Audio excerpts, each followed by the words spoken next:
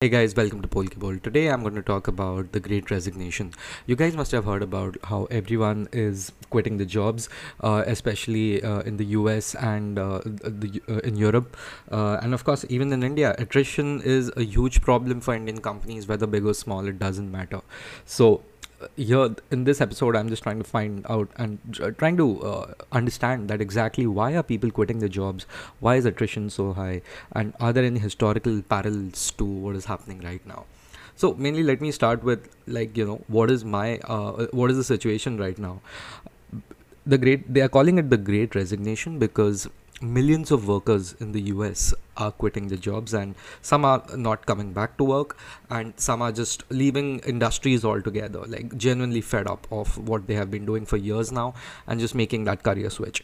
Even in India right now, lots of people are switching their jobs, although I genuinely believe this is more related to the knowledge side of the economy, the white collar people doing it, people like you and me. But I don't think it's happening on the blue collar side of things because they have been out of a job for like quite a long time because of the lockdowns, right? So they aren't going out anywhere. There isn't any worker shortage in my understanding in terms of blue collar workers, and of course certain industries will have it different, but in terms of white collar workers there is a huge challenge, not of shortage per se in India, but of course attrition, and attrition is never good. What is attrition? It's basically a number of people who leave your company every year.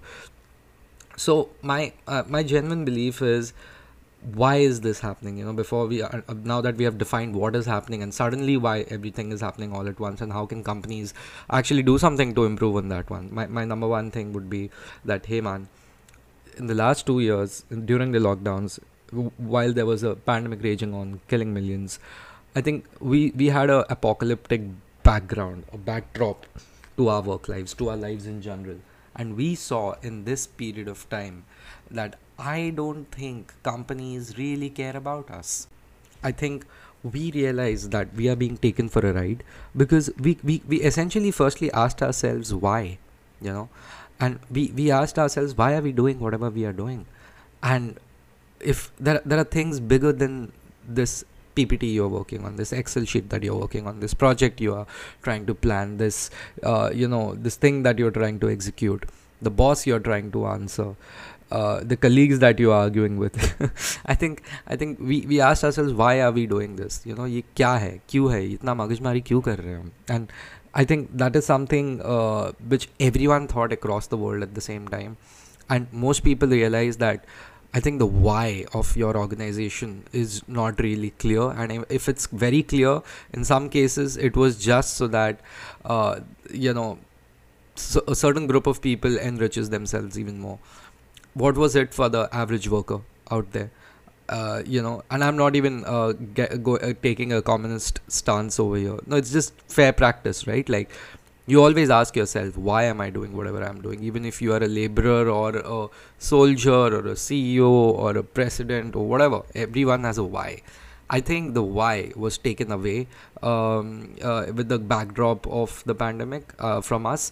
We actually got time to sit and think and ask ourselves, like, what the hell am I doing?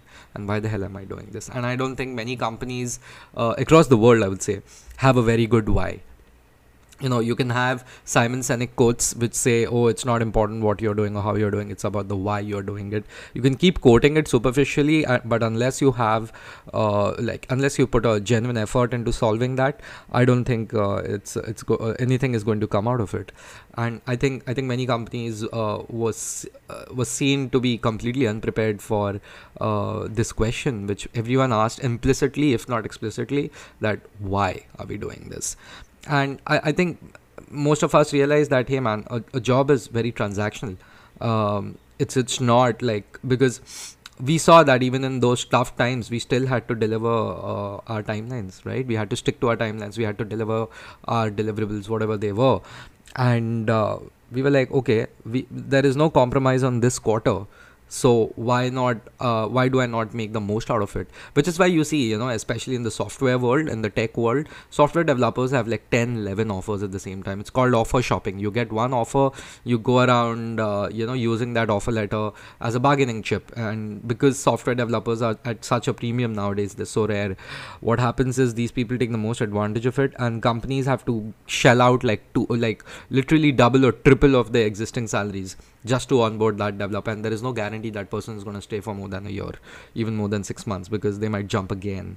And many of them, like if you accept one offer, the rest for like 9 to 10 offers are just, they're gone. It's creating a lot of problems for companies who think they're going to get people to join, but they're just not able to get people to join. Like there's a lot of short staffing in most places, and this is going to continue for a while, I believe. And I also think the fact that that at least in India, both the waves of the pandemic came during appraisal season in the crucial months of March, April, and May, right? I think that completely screwed over employees big time. Completely screwed over employees big time. And not to mention, like, we saw like certain companies have like the best ever years. Many companies suffered, but many other companies earned a lot of money during the pandemic. And for what? Like there were people on pay cuts. I have people of my own family, in my family, were on pay cuts. Some of my family members lost their jobs. Okay, like they were in industries like hospitality and entertainment. Like they completely lost everything. But there were other industries, especially in the digital space, in e-commerce and everything. They were earning billions of dollars. The world's richest became even more richer, and like unfathomably richer in the last 2 years. Now I don't have a problem with anyone else becoming rich. Okay, that's none of my business. More power to you. I want to be fairly compensated for my hard work, especially in the context of which I have worked. And I speak for many people when I say this. That's what I would like to believe, and I think that has not happened. I think many people felt, hey man, this is unfair, and if it's going to be transactional, I might as well get the best deal out of this whole thing. And I because your company has nothing called as a work culture, I might as well make the switch. And that is why your attrition rates are increasing. And see, you can talk about all sorts of things about work from home. I have my own thoughts on them.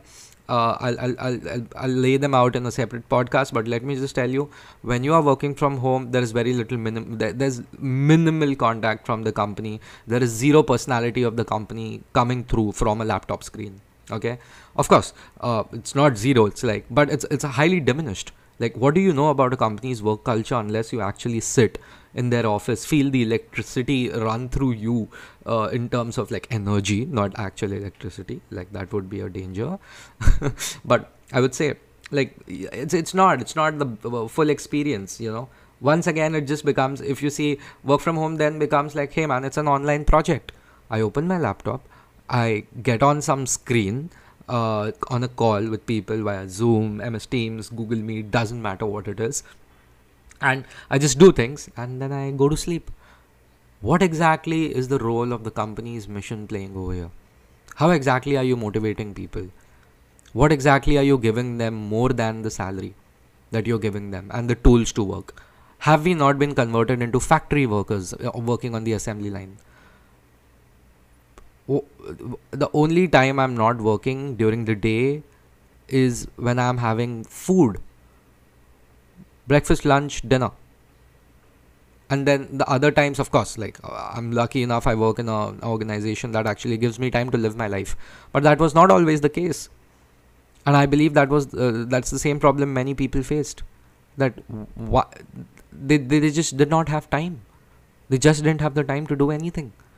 So everyone was like, hey, you know what, like if we are going to, and it's not like work from home has helped people's times. Okay. For some of you, yes, work has decreased. Some of you would never want to see an office again, but that's not how it works. That's not how it works. We will have to go back to office. But if people are now like, hey, you know what, if I want to go back to office, I might as well go back to the office of my choice. So that is another reason people are quitting.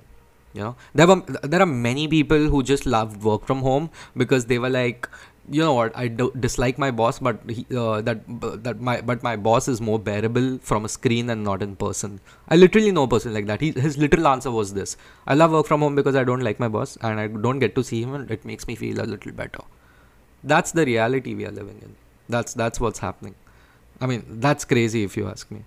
That's no sustainable way to live life. But anyway, that's another reason people are quitting. It's become transactional. I also feel it's a generational thing. Now, before I delve into the whole generational part, right, I would like to uh, like refer to like a past event, like a great event, not in a good way. It was big and it was devastating. It was called the Black Death. It happened in the 14th century, in the 1300s, mid 1300s.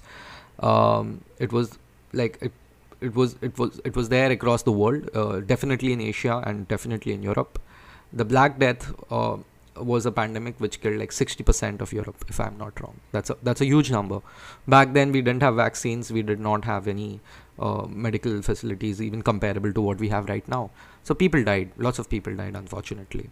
But what happened at the end of it? Those who survived, it's like the worker base was absolutely obliterated. Like there were like back then, if your farm had like you were a feudal lord and you had like 10 workers on your field, assume for the sake of mathematics, easy mathematics, you had 10 workers, you had now like had 3 or 4 or 5, less than that sometimes. Now, because the poorer people were more likely to die of a virus, right? So suddenly these remaining survivors, right, these people have a, a very strong bargaining chip. Now they are like, listen, you used to pay these 10 people, say $100. Now it's just the 3 of us. We're going to work harder. You know, we need more than what you are giving me right now, what you used to give me right now. Otherwise, we're not going to work. Now, how does civilization work if people are not ready to come together and play their roles, right? So that caused a huge shift that kind of led to a lot of social change. People at the bottom of the pyramid started gaining a lot of power. Okay. And that's how many feudal societies started crumbling. Many monarchies started crumbling. It took a few hundred years, but by like the 1600s and the 1700s, revolution was on its way in Europe, you know. And of course, the last, I would say, European country, one of the last major European countries to see the fall of monarchs was Russia in 1918, like after the first world war, of course, which they lost. But my whole point is that throughout history there have been times when, you know, the shift of the power balance has shifted, and I think this is one of those times. I think this is one of those times where workers, at least for the next decade or so, are going to define how work happens rather than employers. That's my belief. I know it's a very I may be stretching on this one, but I feel, of course, it's not comparable, the Black Death and the pandemic. But then again, please remember, I've always said this: if the pandemic would have happened in 2010 instead of 2020, we would have all gone back to office, and they wouldn't have made a bigger deal out of this. But this time, and erroneously so, it was a big deal. Erroneously so, technology saved us, digital saved us. That, you know, it saved countless lives. That's what I believe. But for the sake of commerce, I think we would have all been sent across, and deep down, each one of us knows that would our lives have been respected with this backdrop, with such things going on. And when it happens again, if it ever happens again, I hope not, will we be respected then, or will we be sacrificed to the altar of the P&L, the balance sheet? Is that what's going to happen? So that makes you question, you know, like, should I even be loyal to a company? That makes you question. Speaking of loyalty, I think this is also a generational change. We have one generation above us, at least in India, that was like, hey, you know what, I'm going to enter a company, I'm going to stay there, I'm going to stay there for the rest of my life, if possible. And they did it. It was very noble, it was well respected, and that's great. But I don't think that's how things work in today's day and age. I don't think. I think we are all. I think there is, of course, a huge psychological difference between the previous generation and the current one. There is also a huge difference in terms of opportunity. The previous generation didn't have as many options. They had like 10 companies, and if you got into them, and of course the one government, like a government is one massive monolith. If you got in either of those 10, 15 places, and you were set for life, right? And if not, you didn't have much of a choice. Your universe was confined to your company. Not today. Today we are very lucky. We can work across borders, across continents, and across time zones, everything. And I genuinely believe that gives you that advantage. Like, if you have that option, why won't you take it? You know. So and of course, I think, and the last 2 years just underlined that, why should I not just jump? And there are many people, if you speak to them, they'll realize that loyalty is not being rewarded. Like, if you're in a company for 4 or 5 years, and then suddenly some other dude comes up, and that dude comes up with a 30, 40, 50% hike, 100% hike, and that person is suddenly earning more than you do, and he's on your same level. Now, you gave 4 years to the company. What did you get in return? And that's a very sad thing. That's a very sad thing. It because it all then boils down to that. Uh, I Many cases it happens, not in every case, but I think companies need to start rewarding loyalty too.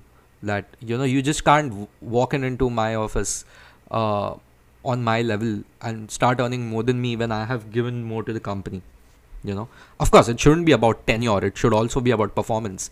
But if performance levels are decent, why not reward them more? Why are the purse strings being loosened when we are threatening to leave? Like, that's a toxic relationship, don't you think? That we are being bribed into staying back or joining something. Money will never be the primary decision maker after a point of time. You grow up after a point of time, and the real movers and shakers in any organization, the people driving major projects, they are not going to be swayed by money after a point of time. It becomes meaningless for most people. So I'll end with what I had started. It is mainly about why. Why are you doing this? And the companies that genuinely define their why more clearly to their employees will be able to stave off attrition. It's always good to have like a retention budget and great hikes and everything, but being a more sane, more planned, more fair, more flexible organization is where you're going to win. Give people a choice whether they want to come to office or not come to office. We have proven work can be done both ways. We keep congratulating people, congratulating companies, saying, wow, you managed to keep your lakhs of employees at home and work still didn't get affected. In fact, you performed much better on the share market, on in your books and everywhere. You performed much better. Good for the companies, I say. That's we are generating value, employees. But who's going to congratulate the employees for and award them and reward them for all the sacrifices they made in the last couple of years? Who's going to do that? There are no companies without people, and I think most corporations sometimes forget that. And I think the Great Resignation is a very stark reminder that you can't do anything without people. As they say, the most important piece of an aircraft is the pilot. So I'll just end it on that note, and I hope you guys have a great week. Take care, guys. That was Polke Ball.